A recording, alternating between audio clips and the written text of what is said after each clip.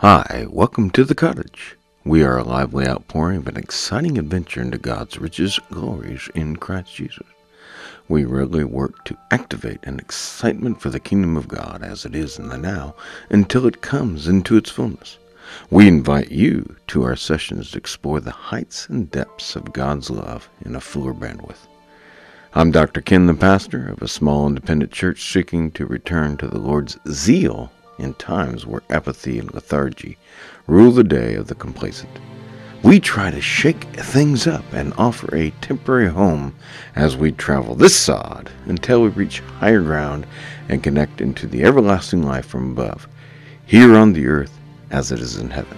For more information, you can email us at thecottage@dken.cc. That is thecottage@dken.cc. Welcome back to the cottage. We're in our series on the new emperor's clothing. And tonight we continue with Jeremiah 13 and soiled clothing. In Genesis 2:7 tonight, it says, "And the Lord formed man of dust of the ground and breathed into his nostrils the breath of life, and man became a living soul." God reached down into the mud, into the ground, into the dirt, and God personally got his hands dirty. And this is a precursor to the gospel where Jesus came and how he ended up doing. But God soiled his hand, and we're going to get to the point where God is going to ask us to do the same. In Genesis 2:15, the Lord God took the man and put him into the Garden of Eden to dress and keep it, so that the man would put his hand to the soil, and out of that soil produce life. And this is the mandate from the beginning. How God brings life from the dead or from the earth or from the wilderness, teaches them when he planted that garden, then he asks us to do the same, and we get ourselves soiled. This is the context for what I want to deal with tonight in Jeremiah chapter 13. So that was Genesis 2:7 and Genesis 2:15. Now we're going to turn to Genesis 13. The first verse of the 13th chapter, God calls Jeremiah the prophet to do something crazy. "Then the Lord said unto me, Go and get thee a linen girdle, put it about thy loins, and put it not in water." Okay, so he's asking Jeremiah to put this clothing on, but he's asking him not to put water to it. Now remember, in Genesis 2, it's describing a world without water. As a matter of fact, God says, I don't want to put water there, because if I put water there, what's going to happen? Nothing. Unless man controls that water and from the ground produces life through irrigation. So I need to get the man before I can do the water. Now he's telling Jeremiah, here, take this cloth, make it a belt around you, but do not clean it. Moving on to verse 4, we're in Jeremiah 13:4. "Take that girdle that thou hast got, which is upon the loins, and arise and go to the Euphrates River." That's a far distance. "And hide it there in the whole rock." The Euphrates River, one of the main rivers back then for the rest of the world. We always talk about the Jordan River. Down south you have Egypt, you have the Nile, but this is up the Euphrates River. This is an important river, the Tigris and Euphrates. And he's telling Jeremiah to go all the way to Euphrates and put this in the hole of a rock. Put this garment. Moving through again, we're in chapter 13, Jeremiah now, verse 6. "And it came to pass after many days that the Lord said unto me, Rise, now go back to the Euphrates. It could be many days for him to make this journey. And take the girdle from thence, which I commanded thee to hide there."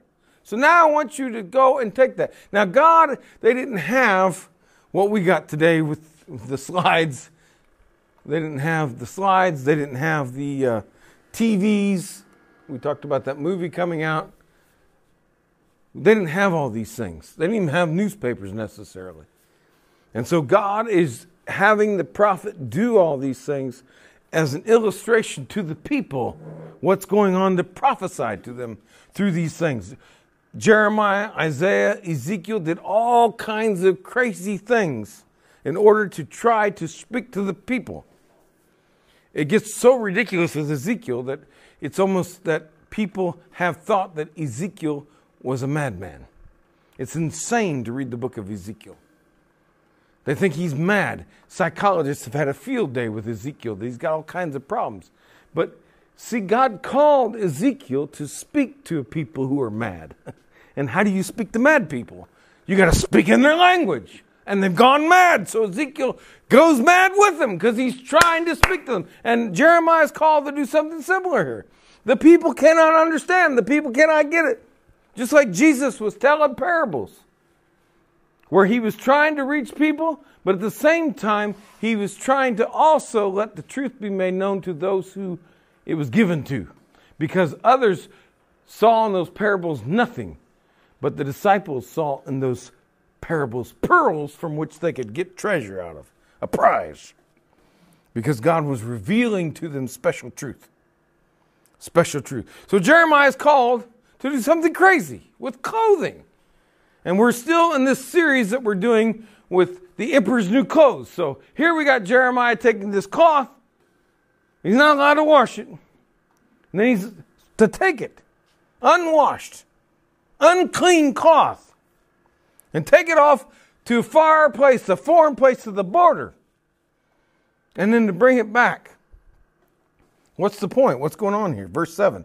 Then I went to Euphrates and digged. He had to dig it up out. Remember, God dug out of the ground to produce Adam, humanity. Then he asked Adam, the gardener, to dig out of the ground in order to produce the potatoes that my wife grows in Nepal. Maybe you got a garden. Anybody got a garden this year? Barb, what do you got in the garden? Everything. All right. My brother's got a few things. He's trying to play with it for once. I've been telling him that when my wife gets over here, she's going to want a garden, and maybe we can figure all this out, you know. And so he decided he was going to do a garden. So I think he's got cucumbers and corn and carrots and what was the other thing? I can't remember. In there. Watermelon, I think. And onions and lettuce and Wow. peas and carrots. No, beans. I don't have peas and carrots. We used to have, Potatoes. at the other church I was at that I pastored for many years, we decided to have a garden. And people loved it. And people planted a garden at the church. It was called the community garden. And then when some people would say, hey, we need food, there it is. What do you mean there it is? Well, there they are, the green beans. Just go out there and snap you some beans. And they wouldn't even do that. There you go. They wouldn't even snap the beans. We did all the work. We planted it. We took care of it, watered it, weeded it, everything. There you go. And they wouldn't snap the beans. And Dad's telling Mom that he remembers the day when I didn't snap beans. But Dad doesn't know. I snap them now. That's right. I snap them now. Trust me. She says, you're going to snap beans, and I do it. You want to eat? We're going to snap beans. So, we snap beans now. That's what my wife does over there. They're very agricultural in the Bible. They're still agriculture, my wife, in Nepal. Everything comes out of the ground for her. When she has to cook, everything's out of the ground. The thing that she cooks on is made of mud. She has to get the wood, and she gets the spices not from the store, but from the ground. She digs everything out of the ground, and then she has to cut, clip it, clean it, and everything else. By the time she does all that and cooks it, my Lord, what time is it? Anyway, Jeremiah, then I went to the Euphrates, and I had to dig this thing out. It was buried, just like the farmer taken from the soil, and took the girdle from the place where I'd hid it. And behold, the girdle was marred, and it was profitable for nothing. Now, we're in the book of Jeremiah, right? This is not Ecclesiastes. Remember Ecclesiastes? Everything is vanity. And here we are, nothing. What's the whole point for 7 verses? God, what are we doing for 7 verses? A whole lot of nothing. And yet, when we look around, what are we doing? A whole lot of nothing. We got smartphones, but we're not smart. The phone is. Well, actually, the people who made the phone, because they're charging us all this money for these phones and all these services. All these subscriptions. You don't have cable TV anymore, which was funny because when cable TV first came out, yes, I am a person that was, when cable TV didn't exist, I was around, and then cable TV showed up. You guys all know that. And they promised, well, you give us money and you won't have to watch advertisements. And now, look, you turn on cable TV and it's full of advertisements. And that's what now they do the internet. The same thing. When the internet first came out, there was no ads. Now you go and play a video and the ads. Whole lot of nothing. Profitable for nothing. Supposed to dig out of the ground and supposed to bring, my wife's like, what are we doing here? Potato. Supper. I got a family to feed. He pulls out of the ground. Nothing. Nothing. What John 15 say? Jesus says, I am the vine, you're the branches. My Father is the gardener. He comes and cuts every branch that produces nothing. And even the ones that do, he cuts them too so that they will produce more. Produce more. Verse 10, we're skipping down. We're still in Jeremiah chapter 13, verse 10. This evil people which refuse to hear my words. Now, we've been in Jeremiah before. We've gone through this several times, how this keeps happening with Jeremiah. This is another time.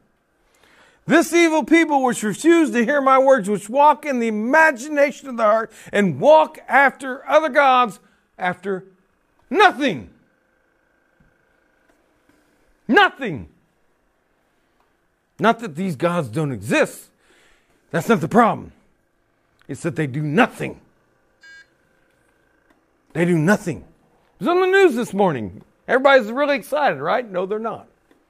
Why? Well, unemployment is great. So unemployment rate might be great in comparison to whatever. You can preach that, White House. But you know what? It's a whole lot of nothing because of all the inflation. We can't afford anything. Doesn't matter if people go to work. They get nothing.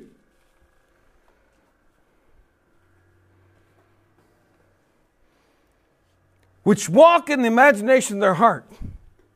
Very dangerous place to be. Who's the greatest deceiver? I taught you. Do you remember? Who's the greatest deceiver? We are. Our own hearts. Are we following out the imaginations of our hearts? And walk after other gods? Talk to my sister-in-law. She's working in Croatia. I'm probably going to get in trouble if anybody ever listens to these things. She gets to work 7 days a week for 6 hours a day, 42 hours a week, and she gets peanuts. But it's peanuts. When she was in Nepal, she got peanut. So it's something a little extra. But she's not getting much. The rat race we're running, where are we running to? What are we getting out of all this? Running.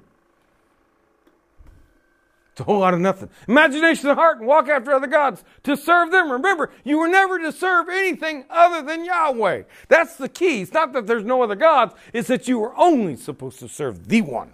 And those gods are also supposed to serve. And the reason why they're nothing is because they do nothing. They have no fruit. No fruit. They don't produce. It's a whole lot of nothing. And to worship them. They were never to be worshipped. He's pointing these things out. If all this was the case, it would just set other gods. No, he's letting you know the other gods exist, but you were never to serve them, and you were definitely never to worship them. Shall be even as this girdle, which is good for nothing. It's all nothing. What do we do when we get up in the morning and when we lie down at night? It's a whole lot of nothing. And now what do you see? All the mental trauma that's going on, and all the people that can't sleep, and they're up all night and they can't sleep.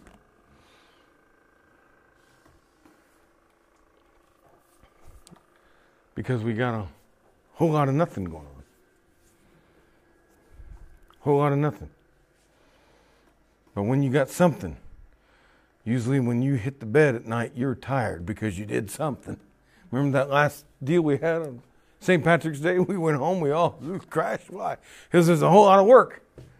And you slept good that night, didn't you? Slept good because there was a whole lot of something.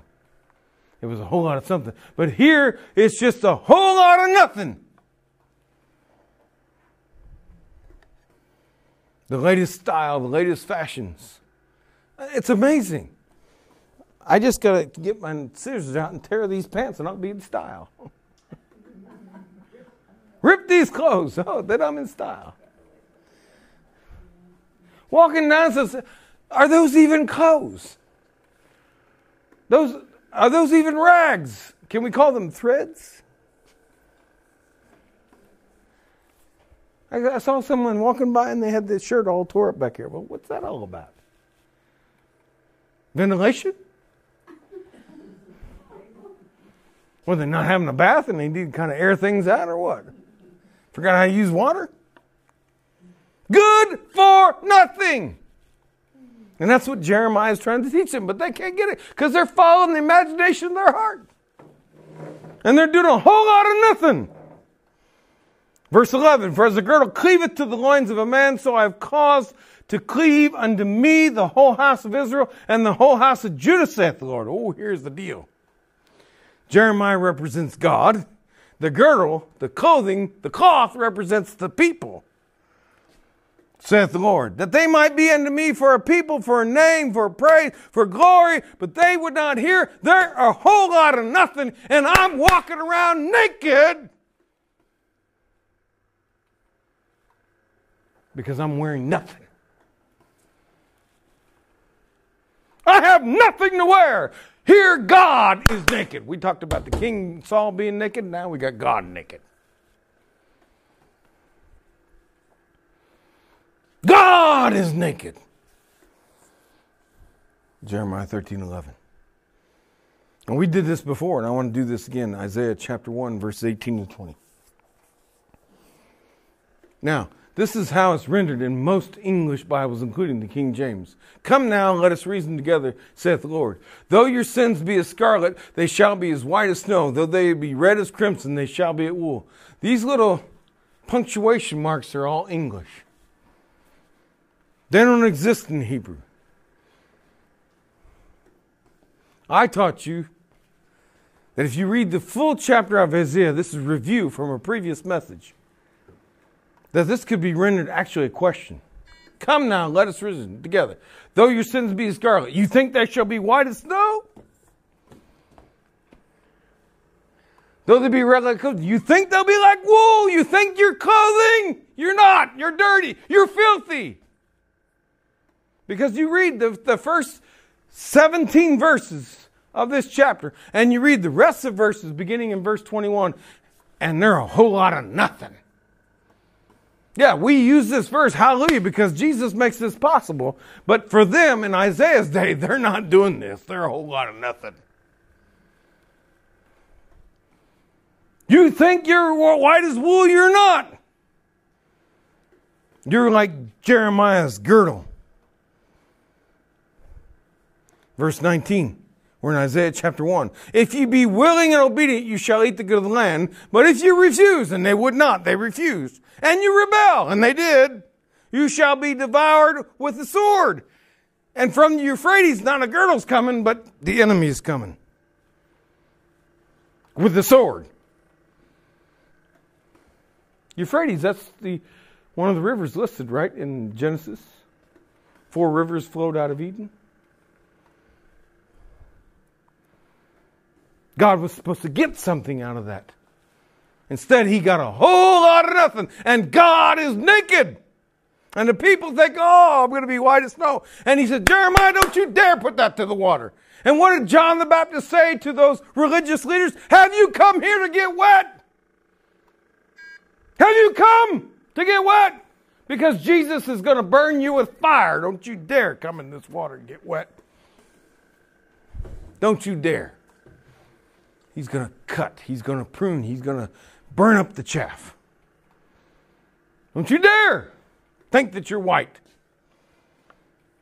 Whitewashed sepulchres is what Jesus called them.